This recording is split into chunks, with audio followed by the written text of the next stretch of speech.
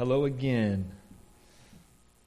Hello. I am ready to carefully listen and add to my learning, especially learning and growing in my faith. That's how I would introduce myself this week. How about you? I keep asking you and reminding you, how would you introduce yourself? I haven't introduced myself to you like this when you come in the building. Maybe we should. Hello, I am this when we walk through that door. But that's how I would introduce myself this week. And let's say our psalm together because it's helped me this year so far, and I hope it helps you. 1, 2, 3. Lead me, Lord, in your righteousness because of my enemies. Make your path straight before me. Let that be our prayer today, this morning. And I hear Tim, and Tim's mic is on. That was pretty cool, though.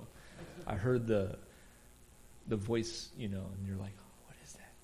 But that sounded cool, so thank you for turning that mic on. That sounded sweet this morning.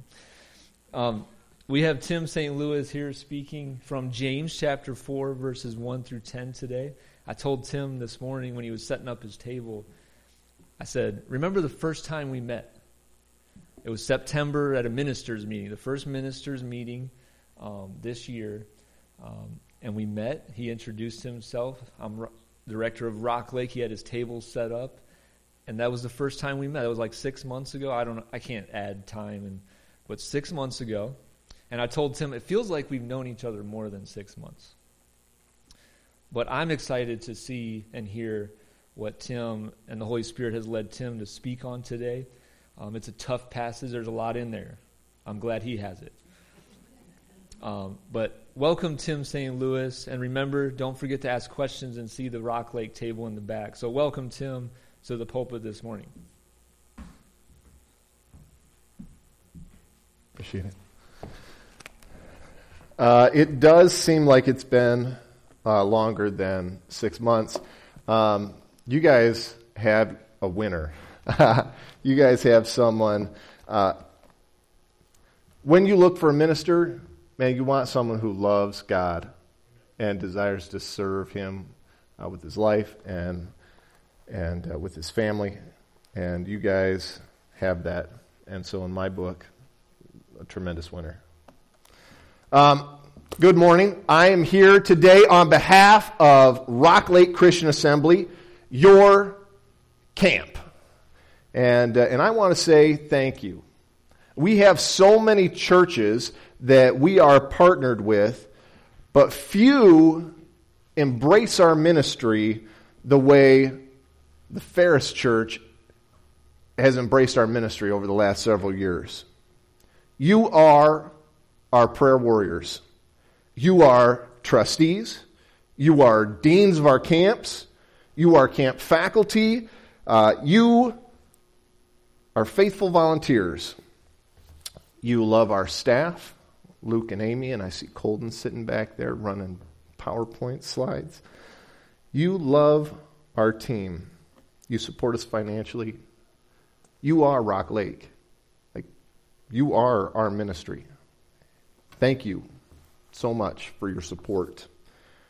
God uses you in incredible ways to minister to students all around Michigan.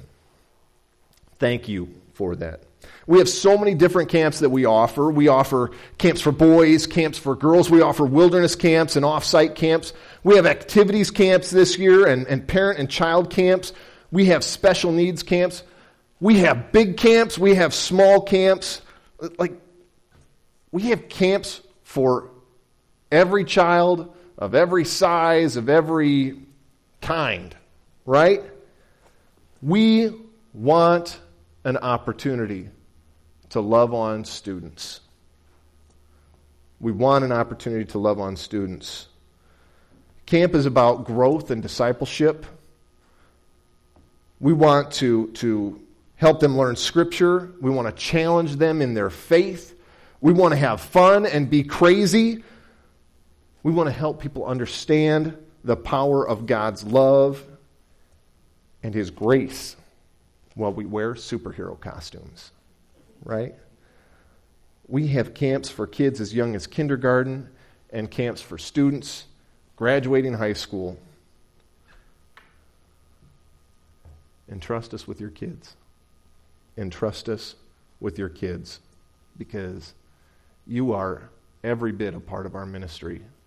Everything that happens this summer is because of you. And that's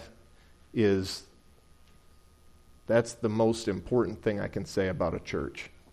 Is discipleship, ministry, people hear the gospel because of you. If you're interested in talking about camp, come and find me. I will help you find a perfect camp for your kids, for your grandkids, for your nieces, your nephews. I'll talk to you till your ears bleed. So come find me after service. If you're an adult, then we have a place where you can serve if you're willing to serve. And we'll find a place for you there too. We need camp faculty for all different ages. We need people who mow lawns and tend gardens. We need people to serve in our kitchen and help in the office. If you're willing to serve as a volunteer at camp, again, come and talk to me after service, and I'd love to get you plugged in. In fact, my wife, did you want to say it during service, or do you just want me to plug it for you? My wife wants me to plug her kitchen. She needs people to serve in her kitchen, specifically.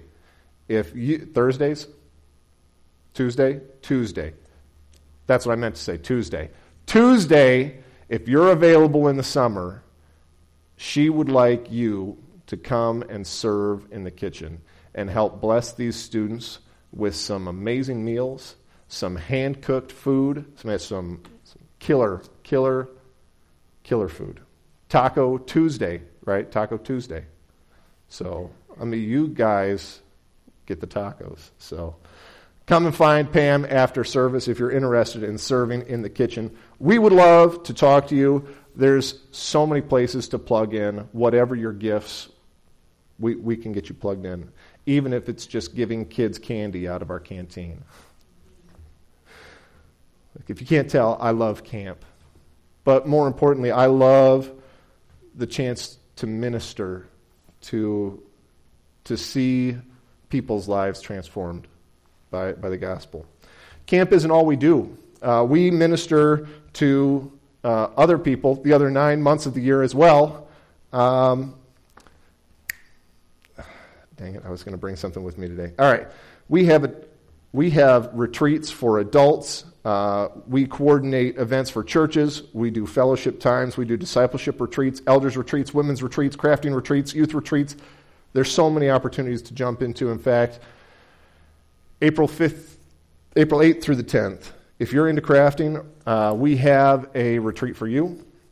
It's coming up. This is the first time we're offering something like this. It's open to churches. We're going to do a quilting and crafting retreat.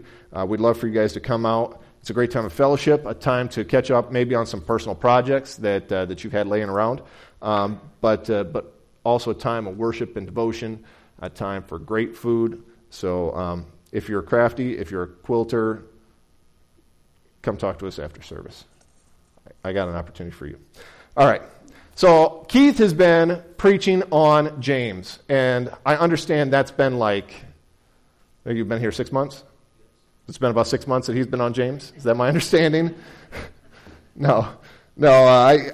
I've watched some of his sermons online. I know he's doing a great job preaching through James, and there's so much content in James. I love it. Today he's given me an opportunity to jump into this series and preach on James 4. So we'll start, there in verse 1 and see how far we get. But before we start, let's pray. God and Father, we come to you humbly, asking for you to speak today. God, we want to hear what you have for us, not what Tim has for us. Lord, we want to hear what your Spirit has to convict us with. It's why we sit here today. God, we want to follow you and honor you with our lives. And so, Lord, may the message today be one that comes from you and your Spirit. Use me,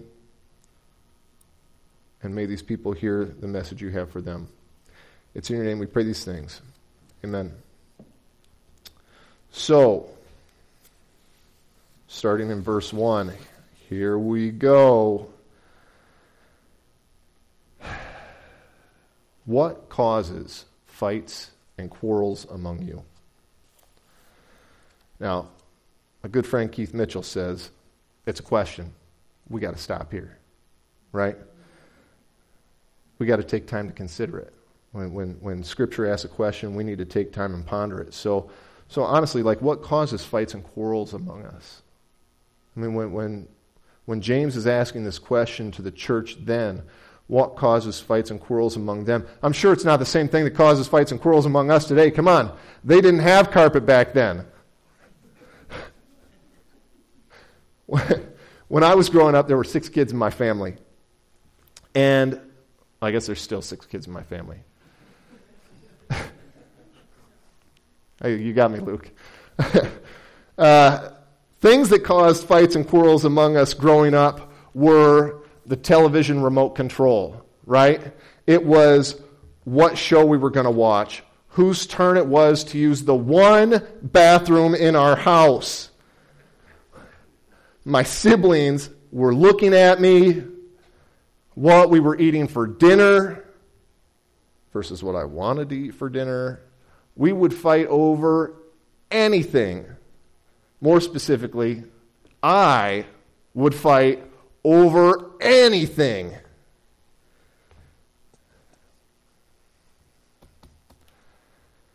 I just had an epiphany up here. This is the reason my parents sent me to all those youth events as a child.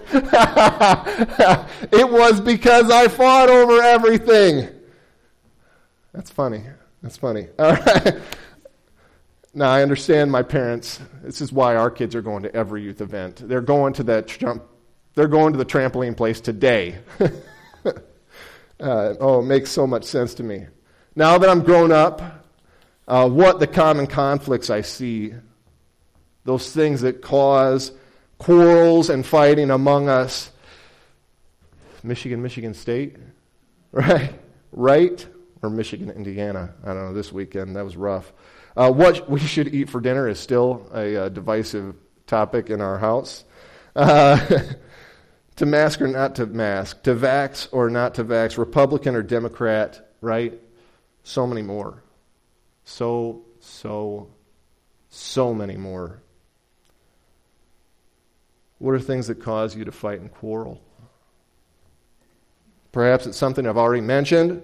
Maybe it's finances or unmet expectations or a building renovation. We should consider these things because James has some wisdom for us regarding it. Right? He continues in verse 1. He says, don't these fights and quarrels come from the desires that battle within you? Okay, another question. So to really understand what James is saying in this passage, right? Don't they understand, right? Don't they come from the desires that battle within you? If we want to understand that, we need to go back to Keith's message last week, right? He preached on chapter 3, verses 13 through the end, right? So verse 16, it says, right, for where you have envy and selfish ambition, there you find disorder and every kind of evil practice. Well, this disorder is fighting and quarrels. Right? That's what the disorder is. It's fighting and quarrels, and it's resulting in every evil practice. Not good. Not good.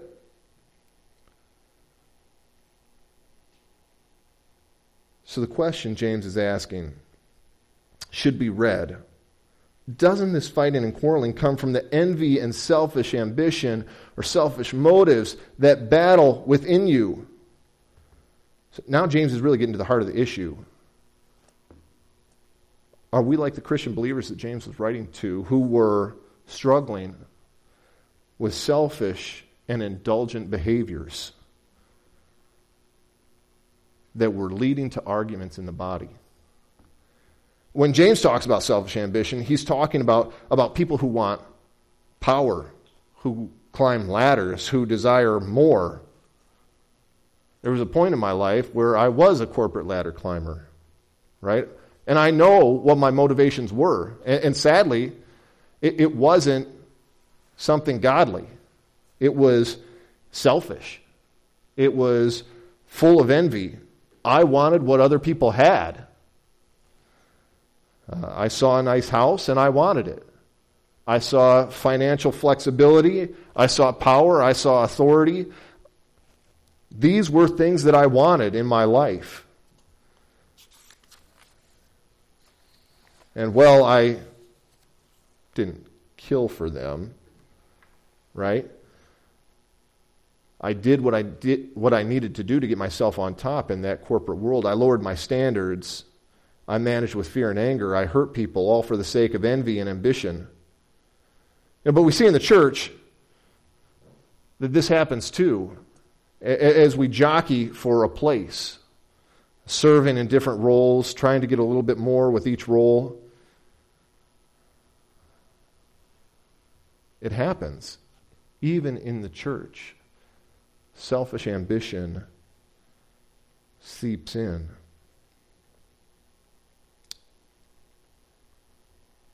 Pursuing selfish ambition, this is the true source of fights and quarrels. It certainly can be. We've made it all the way through verse 1. Okay? What causes fights and quarrels among you? Don't they come from your desires that battle within you? With these questions, James is probing the audience. But he cuts right to the issue there in verse 2. He says, you want something, but you don't get it. You kill and covet, but you cannot have what you want. You quarrel and fight. Right? You quarrel and fight. The NASB version interprets this a little bit differently, and I think it better captures what James is trying to say. If you look at the Greek, like the verbs alternate, and the NIV just doesn't quite interpret it the way that it would be read in the Greek. So I want to read this other version. It says, you lust and you don't have, so you commit murder. You're envious and cannot obtain, so you fight and quarrel. Right? You see that you do something and it results, it's escalating into a more sinful behavior, right? This is what's happening, right? These people, they're envying, they're lusting after something that they don't have, so they kill to get it. They're envious, they can't obtain it, so they fight and quarrel until they can obtain it. There's a worldly desire that was leading the believers to sin. And the sin that the church was falling prey to 2,000 years ago, right? They're the same sins that are present in our church today. James said they didn't stop at the temptation. They didn't stop when their temptations gave birth to sin, right? They just kept rolling the dice. And they didn't stop until something mortal had happened, till they had killed, or till the fighting had given way to divisiveness and disunity. This is like the whole of our last 2 years, right? COVID, masking, quarantine, flattening the curve, the election, vaccine, BLM, police accountability, political overstepping, a Russian war, gas prices, the color of the carpet, right? In the world, we literally have no problem finding reasons to fight and quarrel. There's so many reasons to fight, to bicker. But we cannot let these seep into the community of Christ and drive a wedge between us as believers. We cannot allow these ancillary issues to create disunity among us. We cannot.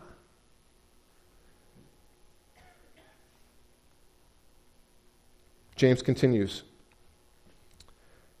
You do not have because you don't ask God. And when you do ask, you do not receive because you ask with wrong motives, that you may spend what you get on your pleasure. Matthew 7:7, Jesus says, ask and it will be given to you. Right?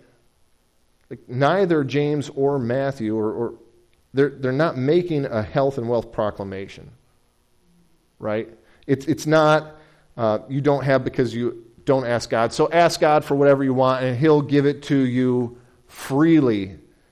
And in Matthew, Jesus doesn't say, ask and it will be given to you so you can have as much as you want, whatever you want. That is not what either of those passages are saying. James says, you don't have because you don't ask God, and then follows with the motive. Why you don't have. You don't have because your motives are impure. You want for selfish envy and desire. And you want to indulge. And so you ask God, give it to me so I can indulge. James says, no, that's not how it works. It's not how it works. And Matthew, similarly, I mean, if you look at Matthew kind of prefaces that phrase that Jesus says in 7:7. He prefaces it with a proclamation about prayer, right? Like, how is it that we pray? And Jesus says, Father in heaven, holy is your name, your kingdom come, your will be done on earth as it is in heaven. Give us today our daily bread. You see what Jesus did there? Like the prayer itself starts with establishing motive in humility, right? Like calling on God the Creator, naming Him, who He is, helps to subordinate ourselves, put us in our place, right? Then we say, God's kingdom come, God's will be done, right? We're not asking for our will, so God, if it's not your will, don't give it to me, right? If it's not your will. But in doing this, right, we subordinate our motives to Him, right? When we start our prayers like that. James is clear, ask God, but like we see in Matthew, do so with a right motive. That God hears you and provides. We don't call on God out of selfish ambition. Do you remember that passage in Moses? Luke talked about how the Israelites wandering in the desert, God provided the pillar. God also provided manna from heaven, right? But He didn't give them all they could have. He didn't say, He could have said, take it, load your wagons, pile it up, drag it with you through the desert, have all you can have. Don't ever worry about relying on me. You'll have it. I'll give it to you one time. No, God gave it to them daily. And they were only supposed to take as much as they could eat that day. Right? Why? Because it helped them to rely on God. Learn daily to rely on God. This is our motive. Subordinating ourselves to God, understanding our role. When we do that, when we understand God's provision, God, give us what I need today. Give my family what we need today. I trust God's going to provide that. I trust God's going to provide that.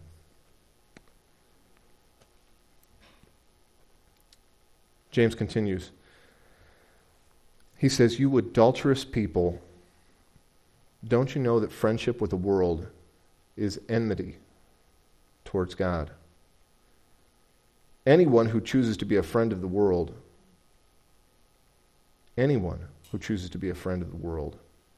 becomes an enemy of God. Or do you think Scripture says without reason that the Spirit he caused to live in us envies intensely. I'm going to stop there. I think James has spent the last several verses dating back to last week's message, warning the people against envy, against their own selfish ambition, warning them that they need to live deliberately different than the world. Deliberately different than the world. Why, though? Because like Jesus says in Matthew, no one can serve two masters. Either you will hate the one and love the other, or you'll be devoted to one and despise the other. Right? God is a jealous God, and in that he wants us committed fully to him. He doesn't want us living duplicitously. Have you ever felt that way? Have you ever felt as though you live one way when you're at church, you portray one thing at church, but around your family or your work friends, you live another way? Have you ever thought, if they knew the real me? God wants you to live for him alone. He wants you to live for him alone.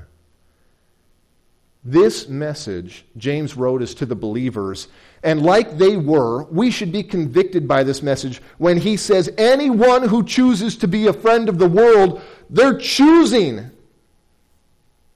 to be an enemy of God. Anyone who embraces envy, jealousy, selfish ambition, discord, fighting, they become an enemy of God. And that should convict. That should convict. It shouldn't just convict, quite honestly, it should make you afraid. I do not want to be an enemy of God. That's not a place I want to be. It's meant to convict, but the passage doesn't end there.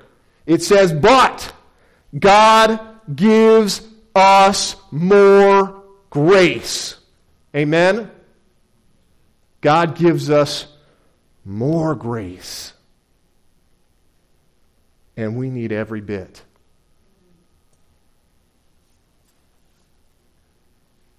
We need every bit. James continues in verse 6.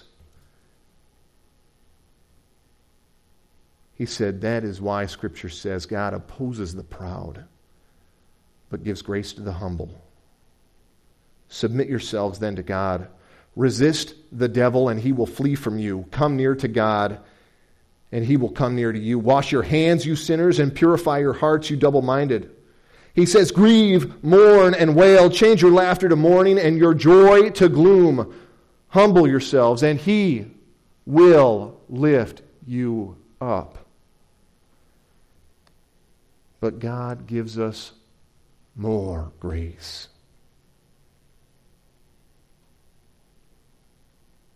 If we'll humble ourselves enough to accept it. Can we admit that we can't do it on our own? Right? Can we admit it? I struggle with it. Right? It's a struggle in my life. I want to do it on my own. I think it's human nature. It takes intentionality every day to learn to rely on God.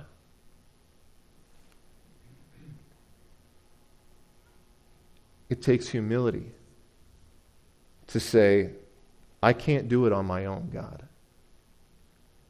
Only with your grace. Will you humble yourself? He already sees everything. He knows your life. He knows your struggles. He knows what happens at home. Alone. In the darkness. He knows. Will you humble yourself and repent so that he can lift you up? So that his grace can restore you.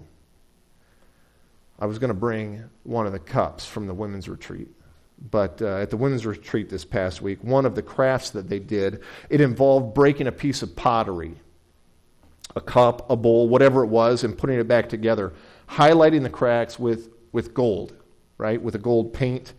It's actually a Japanese art called kintsugi, right? But as I watched, I attended the women's retreat, just so you know. I served the meals. So, but I had a chance to visit during that time while they were working on these projects, and I had a chance to see them putting these back together. And I understood what Pam was trying to convey. We break ourselves. We mess up our lives. We have a choice, right? And you have a choice to either continue living as a pile of broken pieces or to allow God to put you back together.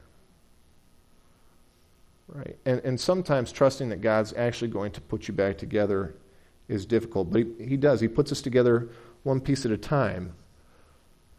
And the end product is more beautiful than what existed before.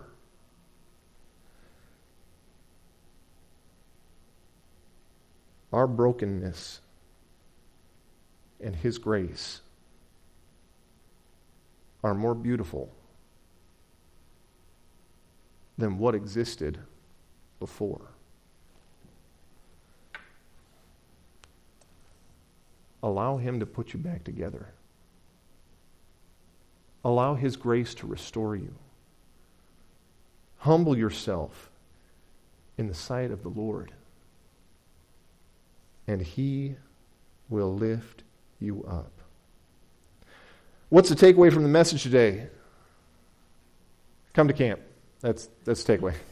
That's the takeaway. No, the takeaway from the message today is our world is still broken. We want to say it's so much worse than it was 2,000 years ago, but it's broken in the same way it was 2,000 years ago. And we still have the same choice that they had 2,000 years ago. We have the same choice. Will you choose the world? Will you choose selfish ambition? Will you choose jealousy? Will you choose gossip? Will you choose the world? Or will you choose to follow God? Will you choose humility and grace so that He can lift you up? Whom will you choose? Let's pray. God, it seems like such an easy question. Do we want to be broken? No. No, but it isn't easy, God, for us to relinquish power. I hate to say it, that's what we strive after, God, even in our own lives. But we just strive after power and control. And we want that, God. It gives us security. And sometimes it's uncomfortable, God, to submit to your Spirit because your Spirit doesn't leave us in control. We don't know what to expect. But God, we know that your word continues to reassure us that when we trust you, when we call on you with pure motives, God, you provide. When we humble ourselves to accept your grace, Lord, you restore us. Your Spirit rebuilds us. It lifts us. God, help us to continue to put our faith in you. Man, it's the only lottery that wins every time. Help us to honestly trust you, God, and pursue you with our lives. Lord, we love you. We're thankful for you. We're thankful for your Spirit. It's in your name we pray these things. Amen. Let's go ahead and stand as we sing our song, Invitation.